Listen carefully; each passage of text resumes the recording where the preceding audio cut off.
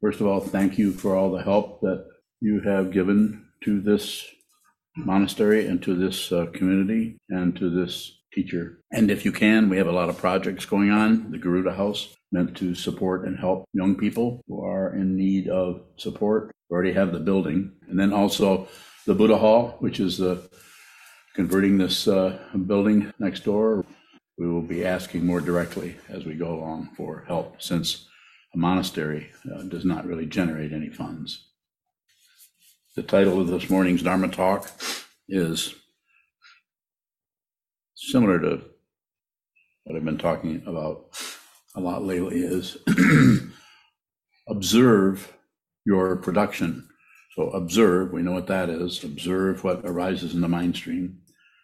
And the idea here is to encourage you to observe what you produce on the cushion and all the time. We're always producing something. Quite often that production may look to our initial observation or thought process. It may look like just something that's okay to do. And of course, is it? Sure, it is. But look at the way the thought production is covering up what it is you need to see. So first of all, you need to see the first lamination, the second lamination, then the third lamination of thoughts that conceal the truth. And what is the truth? You need to find out. There are words, there are concepts, there are ideas that describe this all over the place. This has been going on for 2,500 years, if not more. So the idea is to observe. In other words, receive whatever is happening without your comment on it. If you can emphasize, prioritize just the observation of the thought rather than add on to the thought with more thoughts about the thought. Thinking about tends to create an incredible matrix that prevents us from seeing our true nature. It prevents us from seeing, shall I use a highly descriptive word that we have no idea what it means, reality. What is reality? Find out. It can't be described to you. It can't be given to you. You can't be shoved into it. But you can avoid it, and you can avoid it lifetime after lifetime after lifetime. Is this true? It doesn't need to be true. Is there a sound? Yeah, relatively true. We can do that all day long. You can spend your whole life going to relative truth. I like it. I don't like it. It's good. It's bad. They shouldn't have. I shouldn't have. He shouldn't have said that. I shouldn't have said that. I need to get control of myself. He needs to get control of himself. On and on and on. It's a constant production of other. They should, they shouldn't, I should, they shouldn't. Is it incorrect? No. Relatively, it is totally correct and perfect. You could take it to a court of law, get an attorney you could sue reality. It is about seeing this directly. You see it directly yourself. It is about awakening to your true nature and to your Buddha nature. Not easy. As you have noticed, most people are not here. They're out doing other things, which is not wrong. It's totally correct. People should live their lives however they want to. But if you come before this old man and you give me permission, then I'm going to give you some instructions about this with your permission. If I don't have your permission, I probably would just listen to you if you have anything to say. So observe your production. Observe the way you are producing thoughts, ideas, opinions, conclusions, explanations, analysis, logic, on and on and on. All of these are just one drapery after another that covers up the fundamental truth of your true nature, that you are not this consciousness that is submerged into this body. It is not, the fundamental consciousness is not separate from anything anywhere. There is no identity anywhere. That is unreal. If you see it, then this identity, when this body does go back into the elements, any one of the four, that the consciousness does not necessarily believe that is happening or go with that or think that somehow you are actually disappearing. Question? Any questions so far? I can keep going all day. Go ahead. As you were explaining that, going back into the ground, the body and the consciousness, not believing that necessarily, I'm wondering how that relates to just like a thought form that shows up as a thought form comes and disappears in consciousness. What is it you want to know about it? How is that like death? Anything that shows up is going away. So you could say it's that everything is dying all the time. The thought comes up and then it goes away. And then so we could say that's a kind of death. The body shows up and is here for 60 or 70 years or whatever it may be, and then it comes apart and goes away. But you don't go anywhere. Go ahead. So will thought formations like the opinions, judgments, and ideas live forever? No. If they're No, that's the thoughts are arising. It's a relative situation. It just doesn't have, it isn't solidly present like this kotsu is present. You can hear it. So where thoughts, they're there, but you can't really, you can think a thought and you can think about thinking, and you can do all kinds of production in that way, but it doesn't have the solidity. It's not arising. It's something you're experiencing, but you're experiencing it in consciousness. So it may not have any substantiality in the room that you're in, other than you turn it into words or comments. You turn it into your vocal cords and you start telling somebody about what you've been thinking. It's still not what you've been thinking. It's language about that. More? So we're not trying to stop thinking. At least I'm not teaching that. Trying to see that there is no real identity behind the thought. The thought is dependently arisen. Praticca samutpada.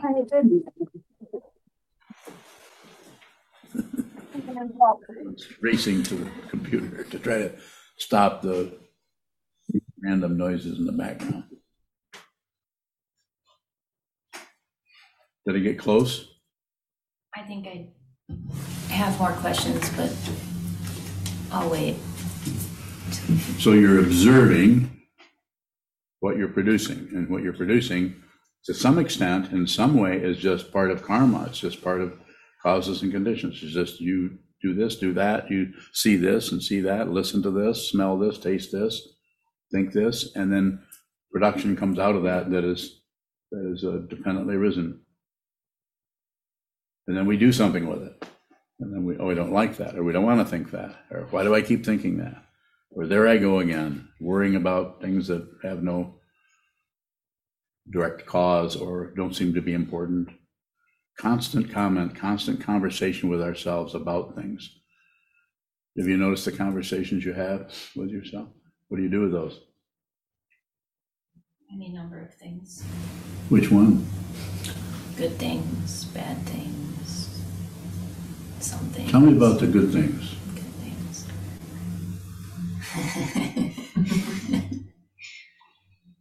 Why is that funny? I don't know. I'm just yakking. Yakking? There's that Czechoslovakia, you know. Anything else? I'm imagining many deaths, like many deaths, as you talk about karma and thoughts and things showing up. Yes. And those many deaths, how do we respect that process so that things can continue to die? A good way to say, just observe it. And observing it can be observing how you can't quite observe it. That's also awareness. That's also observing what is occurring. Don't meddle with it. The temptation of the self-centered mind, the ego mind, the narcissistic mind is to try to manipulate, control, shut things down, ramp things up, to get in there and do something about it. And what's being recommended here, you could even say taught here, is don't do anything with it. Don't turn away from it. Ignorance. Don't fluff it up. Passion. And don't tamp it down or push it away. aggression. Those are the three that we are observing or watching. There won't be a success story. If there's any kind of credential or any kind of accomplishment, any kind of progress happening, this is relative truth. And it's not wrong. Relatively, it's fine. And you will have, if you practice this path completely and totally and put everything you have into it, then you will have so-called side effects. You will be arguing with people less. You'll be listening to people more. And you will be feeling the negativity in your mind stream without blaming someone, without blaming this, without blaming anything. Just be responsible for your feelings and your emotions, not as a person, but as consciousness, because that's what this teaching is, consciousness only, as that banner says in the back, perception only, just the perception, not what's being perceived and not who is perceiving it. Those two, that's the duality that is so powerful in bringing us into a trance of relative truth, that we think we are somebody going somewhere. Not so. But as I've said hundreds of times, don't believe me. Consider it. Watch your own mind stream. Observe the way you're producing anything, your ideas, your feelings, your emotions. There's some kind of production going on there with no producer. And the production quite often is run by fear. You need to cover that up. You just not think about that. And what's being said, as a Trungpa Rinpoche said, we have to, speaking to people who give him permission, students, people who are on the path of the Buddha's Dharma, say we have to march directly into disappointment, which might sound like some kind of nihilism or pessimism, but it's just, you need to turn into the negativity that is showing up in the mind stream rather than cover it with ideas, causes, conditions, and all the other structures we give to it. Not that those situations aren't relatively true. Of course they are. But it's not a spiritual path. It's a mundane path of correcting, examining, slowing down, speeding up, moving this way, paint it red, paint it black, as the Rolling Stones once said. So do something with it. Do something with it. Whereas the awareness practice is just receive it. Just feel deeply, feel all the way to the center of the earth if you need a romantic description. Feel it everywhere, all the time, completely, thoroughly. Receive this world that is showing up in your mind stream as an apparent other. It's not other, it is you. This is what this is not separate from you. Everywhere you look, you see yourself. That may not have appeared yet in your mind stream. But if you continue to look, everything turns into a mirror. Further questions? That boy right there. Short bowing. Do we observe our production by minimizing our production? Paraphrase yourself.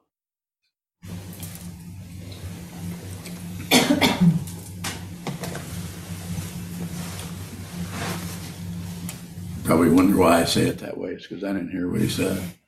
You know, that's what that's like. Yeah. Go ahead. Nothing else is coming up. Sorry. Well, then repeat what you said. Do we observe our production by minimizing our production? No.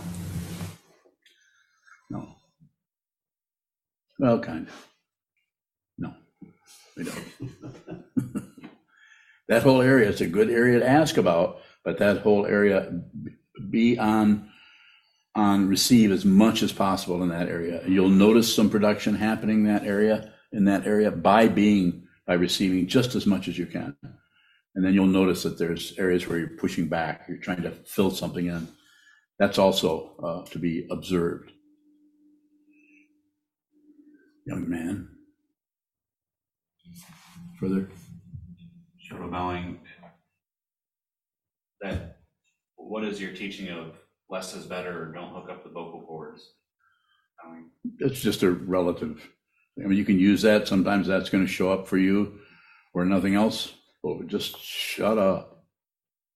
You've had emotions come out, and you maybe in the past in a relationship or in with a person in the Sangha or a person at Walmart or your family, any other social milieu or structure, you found yourself commenting and saying something back, you might want to just not say anything and just receive whatever shows up, no matter how bad it tastes. I say taste, I mean in terms of how it feels. I'm just using that as one of the sense fields. More. Oh, yeah, thank you. Was it divine? You just used the phrase, trance of relative truth. Yes. Is slowing everything down by sitting on the cushion and holding still, is there something about the stillness or slowness that breaks that trance? I don't know if it breaks it, but it makes that tendency that we have to grasp onto something and hold it there and maintain that entrainment or that trance. So it makes it over time. It just isn't. It will start to come apart. Any kind of the other word is fixation or trance. We're fixated on it. So if we just look at it, don't do anything with it. Don't justify it, explain it. Don't push it away or accuse that of something or say, well, that can't be happening. And also don't necessarily turn away or distract yourself into, a game of euchre. You could play euchre, just be aware of why you're playing euchre. Why are you playing euchre? I'm not playing euchre. Oh, okay. Muzuka bowing, what is it about the practice that helps us see through that trance? I think it's the stillness and the steadiness.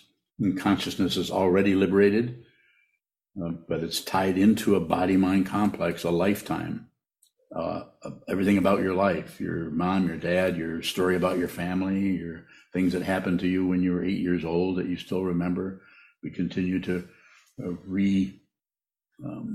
recall and remember and use those memories, and just the feeling of being here, having your hands and your arms and your face and your body temperature, and everything is saying, here, I'm here. This is me. This is Mozuku. This is Sokuzan.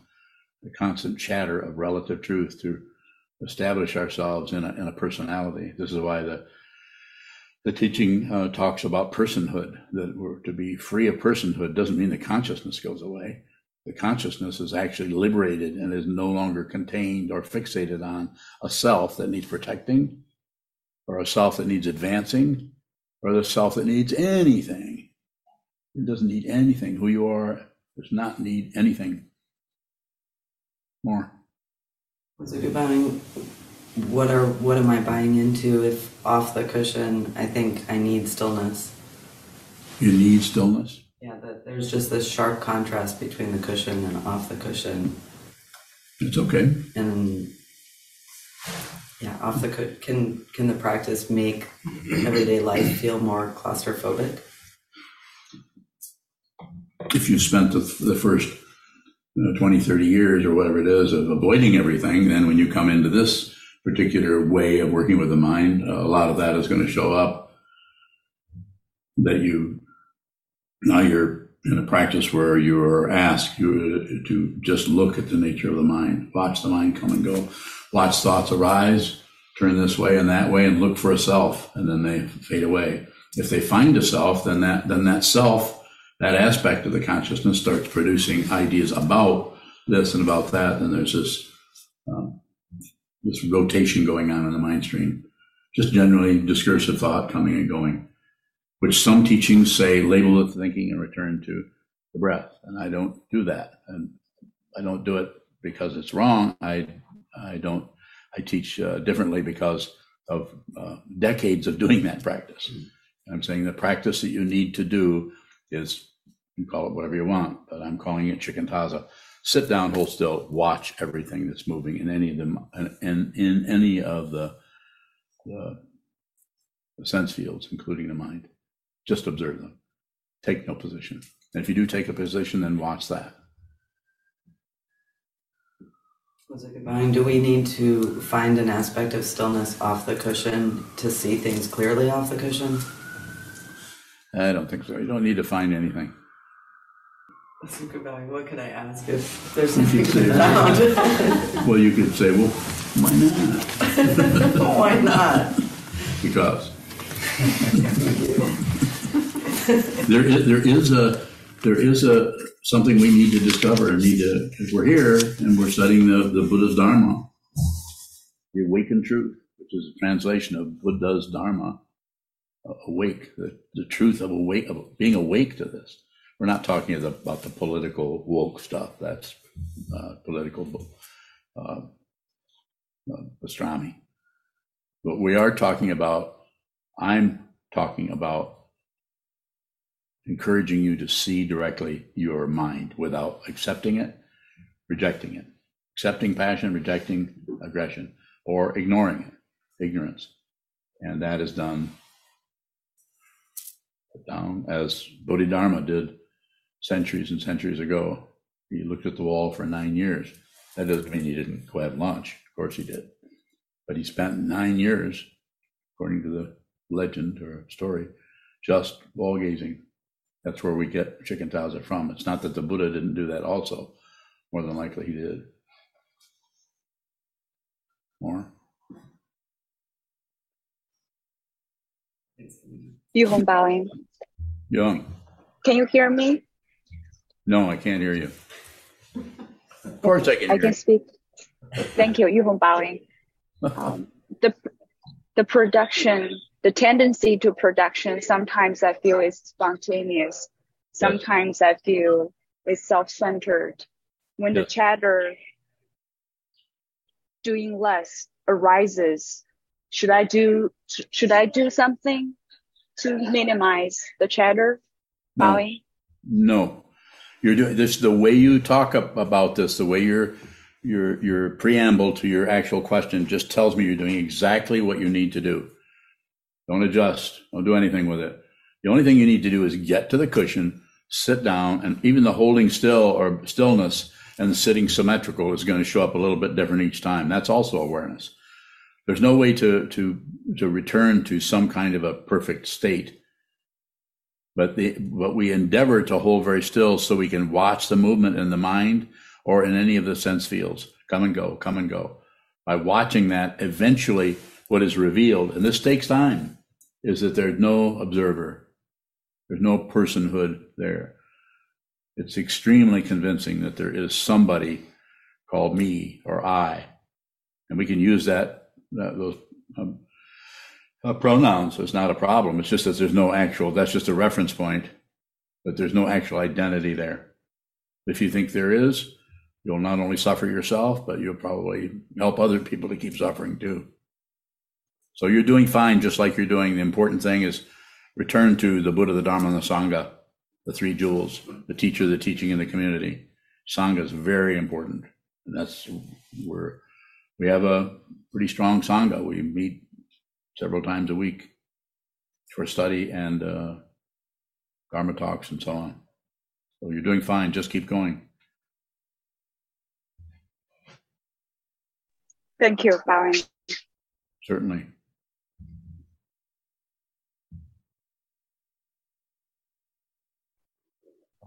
Wonderful. You said consciousness is already liberated. Yes. When you're talking about production, is there production that comes out of consciousness for us on the path?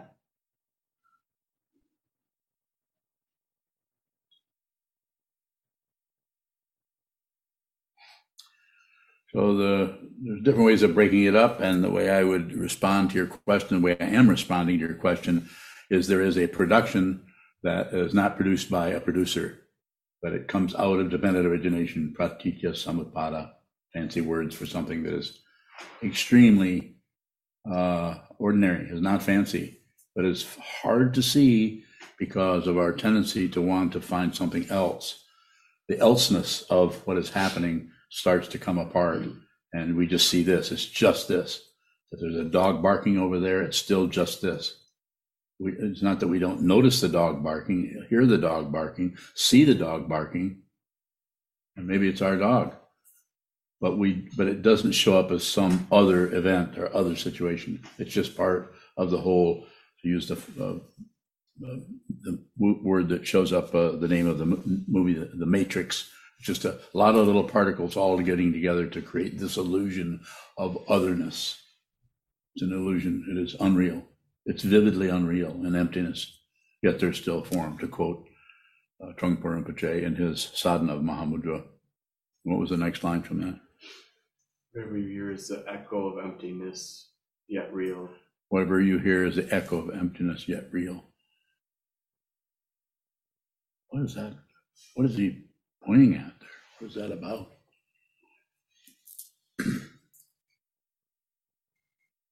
Don't answer that. Yes. Even bowing, I'm wondering, is there something about suffering in particular that makes it the path?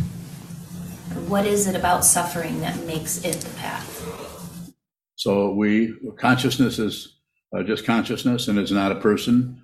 And consciousness, because of the relative situation of there being big balls of dirt in the middle of nowhere, some of them on fire, they're called suns, and it creates an incredible array of apparent otherness. And in that dynamic, going back, probably billions, trillions of years, the whole situation, the whole complex of elements comes together in such a way that it starts to produce living beings. And what is there also is the consciousness that is not separate from all of those balls of dirt. It's not the same thing, but it's not other than that either. So it is an illusion of separation. It's an illusion that we're here and that something else is over there. Did I get close? What is it? How does turning towards facing the suffering allow us a path to liberation? Because if you don't do that, you continue to go in the circularity that's called samsara. And that circularity shows up everywhere. The atoms, the molecules are all going in circles. The planets, the sun and the moon are going in circles. Your mind is going in circles. Everything that has a presence or a physical situation is circular. But reality, it doesn't have any movement, doesn't do anything at all.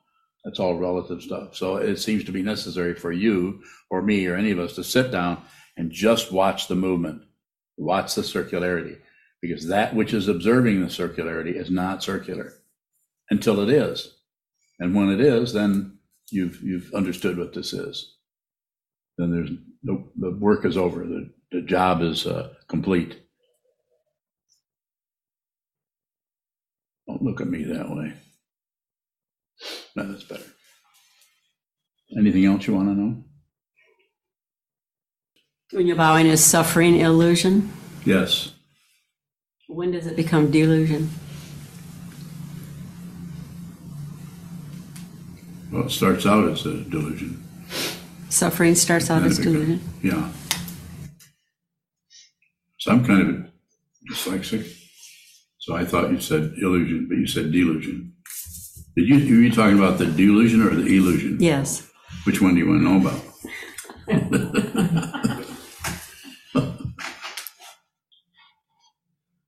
When you're bowing, when does suffering, the illusion of suffering, become delusion? Bowing.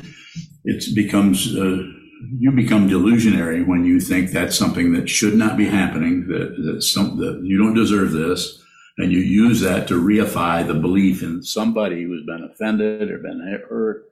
Shouldn't be happening. And it is an illusion when you see that nothing, this over here didn't cause this over here. The cause and effect are much more complicated than just this caused that. Much more behind it. What caused this? What caused the table? Who brought the table in here? The dependent origination is incredibly vast. It's just all over. You can't track it down.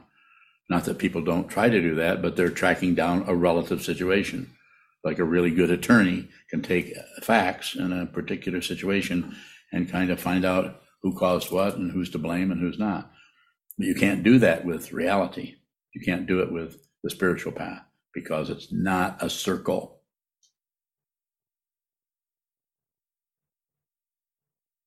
Are you bowing? Does illusion ever go away? Bowing? You want it to go away? Are you bowing? There's just something about that that feels like there's something else to be seen. Like not illusion? Yes. Yes. And what is that? Awakening. Are you bowing? Everything you see is both real and unreal at the same time. The illusion and the delusion are not separate from each other. The Buddhas and sentient beings are not separate from each other. Also, they're not the same. The whole polarity of everything, the this and that, that drives the whole world crazy and drives the whole world to war. Those are unreal. They have no substance as something. Nothing has any substance as something because it is not separate. It's also not the same. We're using relative words and language to try to describe something that is ineffable. It has no. There's not even any. There is not any qualities to it that you can pin down. You can say, this is it. Oh, now we've got it. More? You're bowing. So you often talk about the Dzogchen, a great perfection or perfect. Everything is perfect, just as it is. Yes. Is there any illusion in perfection? Yes, it's completely illusion. It's unreal, but it's still perfect. It is a way of teaching so that beings who are suffering will have a deeper understanding of what is so confusing, of trying to get this and stop that and control this, and this won't go away, and this suffering or that frustration, and all of the various things that happen in our mind stream that are so painful and difficult. So the great perfection is basically saying, stop it. Just stop trying to fix anything and see what is right in front of you. Where is it? It was right in front of you. Just that. Perfect. Not this little piece of wood. Not that. Just anything that's in front of you is the great perfection and is Mahamudra, the great symbol. Tibetan words that come from ancient times, where people back then were trying to find a way to what they were seeing, to bring that into concepts and talk about it in such a way that they might be able to possibly help some people to train their minds to see clearly. This is what the Buddha was endeavoring to do, as far as I understand it. More. Is it necessary to understand emptiness in order to see the great perfection? No. The way you're asking it, I'm saying to understand it conceptually, the way it is sometimes explained. Simple explanation is things are empty of what you think they are. So we look at everything, and for one thing, we think everything is separate. So it's empty of that. It's not present. So, but it is full of what it is. And what is it? Not separate. Radiance. But it's not a radiance like that comes and goes, like the sun. Goes behind the clouds, goes behind the earth, or the earth goes behind the sun. Which one is it, do you know? The earth is flat, so I'm not sure. So it's like one side of a pancake? No. Turtles all the way down. Turtles? Yeah, Trungpa Rinpoche once talked about a big blue pancake. He said the sky is like a big blue pancake. Not sure what he was pointing at. Yes. You hong bowing. Sorry. Go ahead, Susan.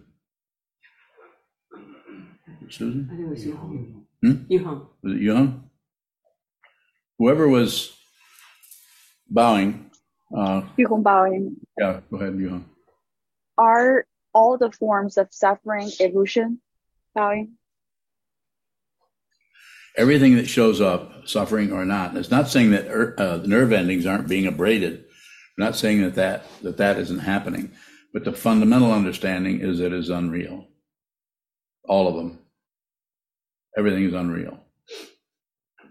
but it has a presence that is, it's just like the one I often use, because I think most of us know what it is and will maybe resonate with it, just like a Stephen King, a movie based on a novel by Stephen King, who was incredibly good at building up fantasies and unreality in the form of horror or scary stuff.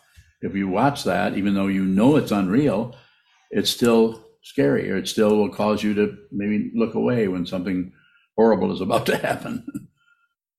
So but it's unreal. It's a fabrication.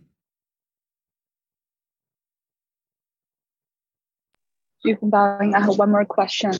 Go ahead. The great perfection is ordinary, Yes.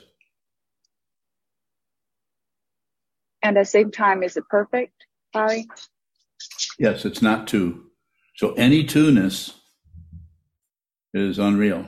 Chisho, do you have a question, or are you just frustrated by the music you're listening to? Yes, bowing. No, I'm just nodding my head, the Indian nod, bowing. What's he doing? Indian nod. Oh, it's an Indian nod. Okay. I'll have to learn that. Indian nod. Okay, good. Further questions in here? Hondo. Hondo bowing, is it possible for us on the path to see something clearly? To see, What are you thinking about? I'm thinking about the time that 40 plus years ago when you received everything, nothing sleeps. That Everything's wasn't, awake. okay, what's the question about? Did you see that in the midst of also seeing other things that you were covering up? Yes. And that was like, it wasn't particularly mystical. And it was in a retreat hut that I built in 1977. And it was just, I woke up in the morning and it's like I heard a voice in my head, and it might have been my voice, I don't know, it said, nothing sleeps. And that was the end of my thought process for several hours. And then thoughts eventually started showing up again. And I went right back into my own personal form of insanity. So in that moment, would you say consciousness only? And then after that, you were aware of your consciousness? You know, I have no idea. I just know that was a powerful thing that happened then. And I didn't, I tried to make something of it, but it wasn't allowing it. It was too direct. And so therefore it faded out over time. Yes. So then when we're seeing like little insights, is that consciousness, the same sort of thing? Like Could be. The Japanese tradition is called kensho, or insight into your true nature. So you may have some flashes of who you are that may go beyond the duality that ego is normally trying to maintain or get some kind of a struggle with. So you may have some of those, but they don't. For one thing, they don't last, and they're not. The idea isn't to reinforce those or try to return to them. The idea is to continue to watch whatever moves, even if it seems crazy or painful or delusionary or illusionary, no matter what it is, whatever is moving, just observe. Go ahead. Divine, so are those moments where we have received whatever was produced by dependent origination and then just not covered up? What? Are those kensho moments, those moments of insight, produced by dependent origination, and we, in that moment, have not covered it up? Is that a question or not? You know what you asked me? I think I do. Well, then I'd say yes to what you asked me. So, with that answer, is it saying I've just produced a whole bunch of stuff? What? With when you answered yes to Yeah. my convoluted question, was it you're saying yes, I produced a bunch of stuff? No. What are you saying, Bowing? You tell me. How did you understand it? How did you understand it?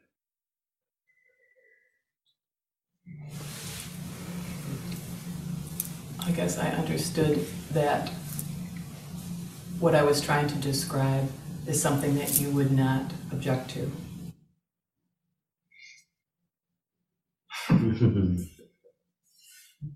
Okay, well, you succeeded. What? No. Anything else?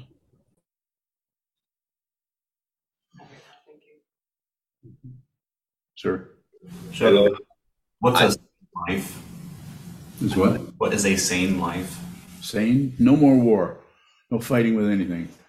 No matter what comes down the pike, no fighting, no war, no war.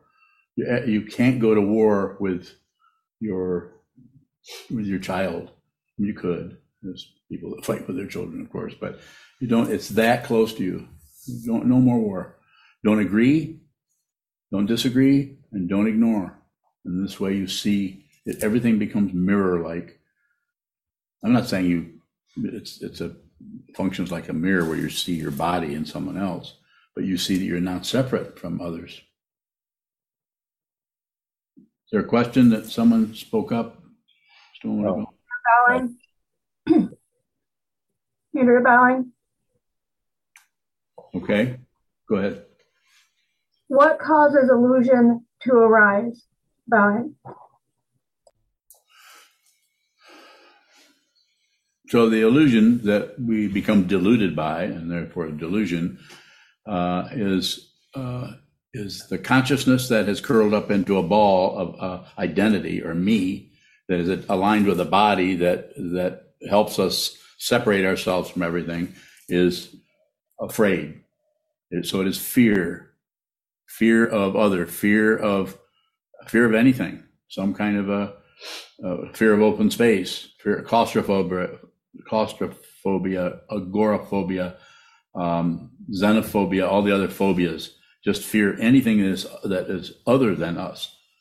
And so the path to liberation helps us see that we are not separate from anything or anyone anywhere at all. That's completely untrue. You can't. The consciousness. It's paradoxical because anytime you try to establish it as a logical or reasonable statement about anything, it just comes apart because nothing is fundamentally separate from anything else. Did I get close to your? I have a follow-up. Does consciousness arise, or is it always the case? Bowing. Consciousness is always there, but it aligns with the sense fields. So, but consciousness is always the case, even when you're sound asleep. But I say, as I've often said, don't believe anything I've said. Look at it yourself. Find out yourself so that you understand it yourself. Thank you. Welcome. Further questions?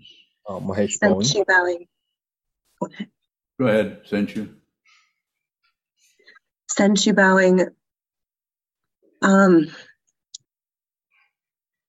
When you point directly at reality, when you point us, or point, what's my question? When you point directly at reality, is that pointing subtle? And really what I'm wondering is, how do we miss direct pointing? Bowing. Because you think you don't see it, or you think you see it, you take some kind of position on it. There's no way to point at reality. There's no pointer. There is no solid separate identity anywhere. It's an incredible illusion. Look how much this looks like something. It's amazing. Is this something? Is there something? Is there someone here? Yes, there's a body here and there are bodies here. Breathing, eating food, sleeping, waking up, rotation, rotation, rotation.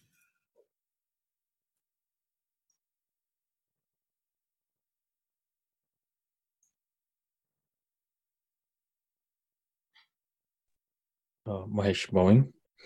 Mahesh, go ahead. So I'm trying to understand the method of sitting. So right now, when I sit, especially have a question on like what is this observing that you talk about? Because when I sit, what I notice is I'm sitting facing the wall, and I'm not specifically focusing on any of the sense fields. Again, I'm not lost, and then I'm sitting like that, and slowly what happens is a thought arises, and I grab onto the thought, and I'm now thinking. I'm lost in the thought process. I'm not aware of anything, and then suddenly I realize that I'm caught up in thought. I'm back. So I don't need to do anything here. I just need to continue to sit again, and again I get grabbed. Again I get lost in another thought, and I come back. So is there anything to do here? Is there anything to observe or anything? It's just like I don't need to do anything. I just need to sit there, and whenever I realize I'm back from the thought chain, I just continue to sit. So, is there anything additional that you're recommending, especially when you say observe? Bowing. No, thank you for the question, Mahesh. It looks like you're doing exactly what I'm calling is shikantaza. And that is a process whereby you just observe what arises and then you notice your awareness. You tell me you go away and then you come back, and then you go away and you come back. That's the process of sitting meditation as I teach it. So just watch what comes and goes and comes and goes. Eventually, by not grasping at what comes and by not tagging along after what goes, by doing nothing with it other than just receive the appearance, receive the disillusion, eventually you see that what is coming and going is unreal. It has a reality that is very relative. It's for a moment you weren't thinking anything, and now you're thinking about getting your laundry done or something like that. So you notice that coming and going. Don't do anything with it. Don't particularly add or try to receive a credential or anything at all. So the way you ask the question, I would say, yes, just keep going. No, there's nothing else to do. There is no accomplishment here. If there's an accomplishment, we just left the spiritual path. The mundane path is full of right and wrong, up and down, back and forth, success and failure. And you may have to spend some time rotating around in that circular fashion. But if you have a teacher and you have a teaching, which we do, and you have a community, which we do, then these three will support you. Just this situation where I'm endeavoring to teach the truth, and we have a community who we're all we're doing this together. And then, so I don't know what else to say other than we just keep going. It's very difficult. Samsara is, as the Buddha said 2,500 years ago, life is suffering. And it's not nihilism or negativity, or it's just true. Our nerve endings, both on our fingertips, and in my case, my right hand is sore. I'm having difficulty doing almost anything with that. I still managed to pick up a cup of coffee, which is probably because of the coffee.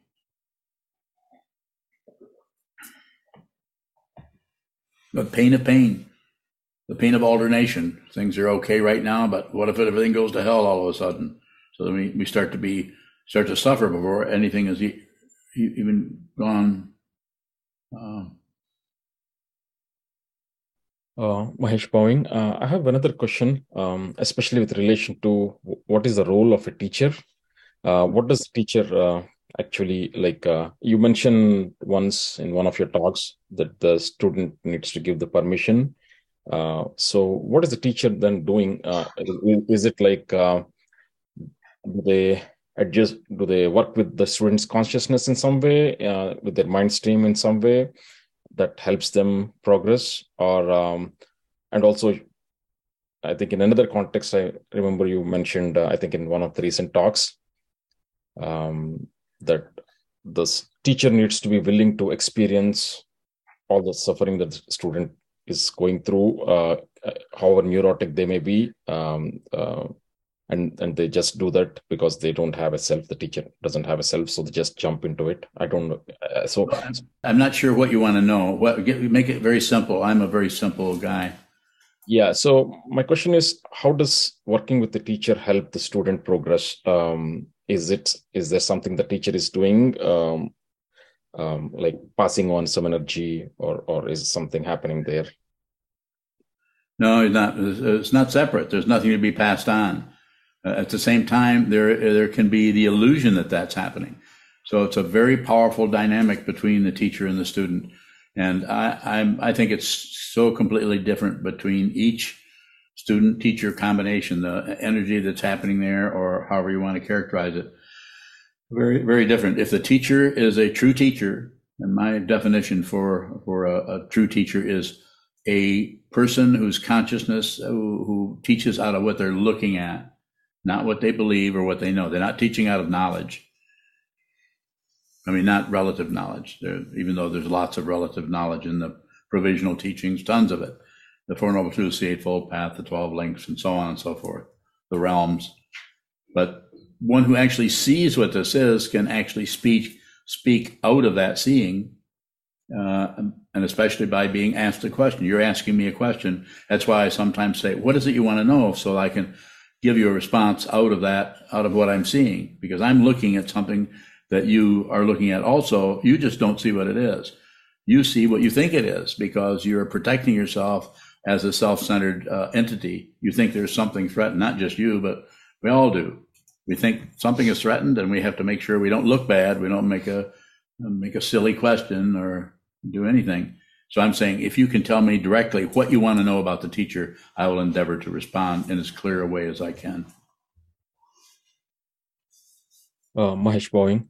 So I think my question is more in general of how does why do we even need to work with the teacher? How, because in coming, in general, in Indian traditions, they talk about Shaktipat or energy transfer, something the teacher does that awakens the student awaken. Is there something of that sort happening in Zen, or? Sometimes I would say, I mean, it shows up in different traditions. Shaktipat is something, I mean, I could do that. I can go and zap everybody on top of the head. And occasionally I might show up a little bit that way.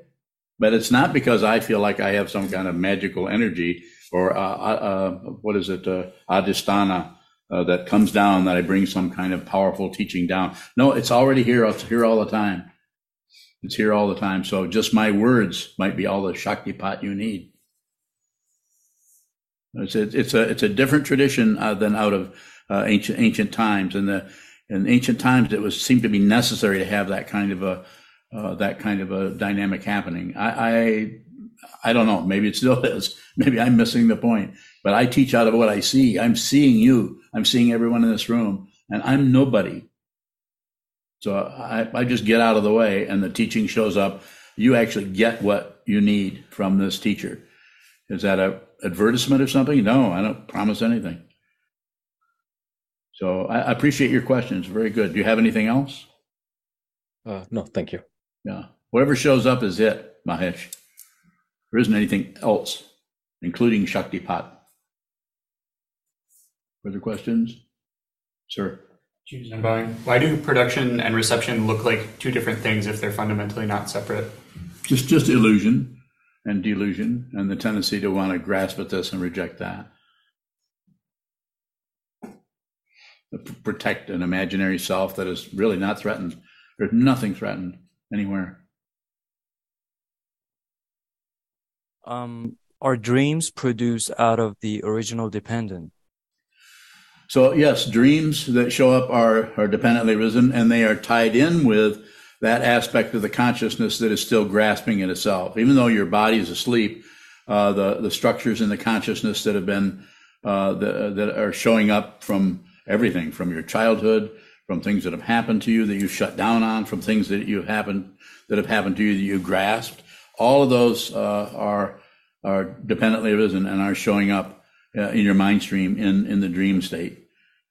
So there's nothing to fix. There's nothing to correct, but there's quite a bit to see there. So spend as much time as you can observing.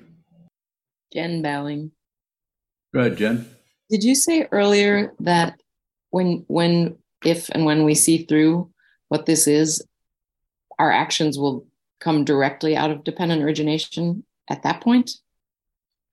Yes. Okay. But as I understand it, my current actions also arise out of dependent origination? Yes, but it looks like it's happening to a person. We personified it. There's a personhood in there. That's also dependently arisen, but it just looks like a being like me, and we use the relationship to the body to reify and reestablish that belief in somebody who can win or lose, someone who's going somewhere, someone who is dying, someone who is just born. So all of the polarities that we show, that show up in our life. And when I say everything comes out of dependent origination, you just stop fighting with everything, and you actually don't miss your life anymore. You actually live the life, and it might not be particularly comfortable. The life that's showing up in your mind right now needs to occur. What happens in your body-mind complex needs to occur, not because it has a need, but because it's dependently arisen. There's no personhood there. The illusion of personhood is astonishingly magnetic and seductive into thinking that we're somebody and we need to stop that. We're somebody and we need to get more of that. And we need to not die. It's not that you shouldn't take medications or see the doctor. Of course you should. It's a very ordinary situation you're doing that. There's no demand. The demand, the fist pounding, I've got to have this. This can't happen. That's the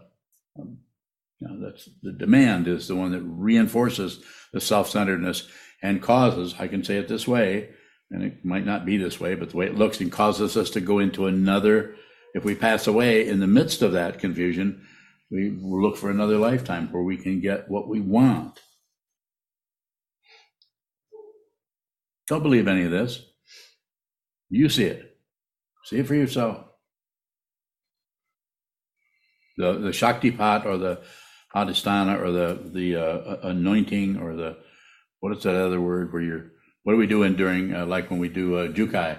We use some leaves and we dip it in some water that's been purified. And we just go through all of those motions. Is there purification? Everything is already pure. It's already, everything is totally, completely sacred and pure. So all we're doing is we're acknowledging that we're going with that original purity that is already the case.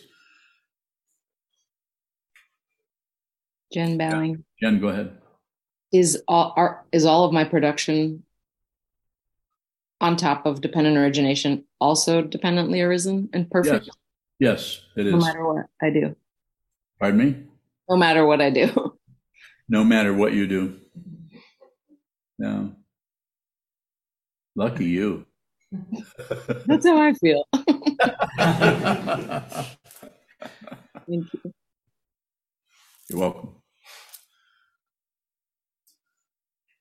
We're not completely out of time, but I could probably take another question if there, especially from someone who has not asked a question. Other than Kanbai-ho, I'm not taking any questions from him. When he's 5, when you get to be 5, Rumi, then I'll take some questions from you.